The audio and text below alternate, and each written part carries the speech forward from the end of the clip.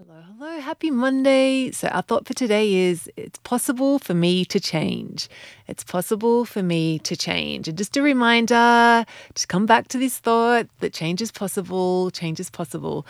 Because, as we get into doing this work together and you come up against struggles or you just, find yourself getting disappointed about the number on the scale or whatever it is, we don't want to go back into the story of how it's impossible for you to change and how you're never going to get this and it's never going to work. Like, you just want to notice when you're feeling feeling like it's hard, and just remind yourself, no, it is possible for me to change. I just have to keep going and that's all, like, that's what we want this thought to do. It's just to bring your brain, like, instead of looking at all the failures and looking at all the going back into the story of why you aren't where you want to be, we just want to use this thought to direct you over to, actually, it is possible for me to change. And how could that be true? And I am doing different things. I am trying things. And even if I am failing, like, it is still possible, and I just have to keep going.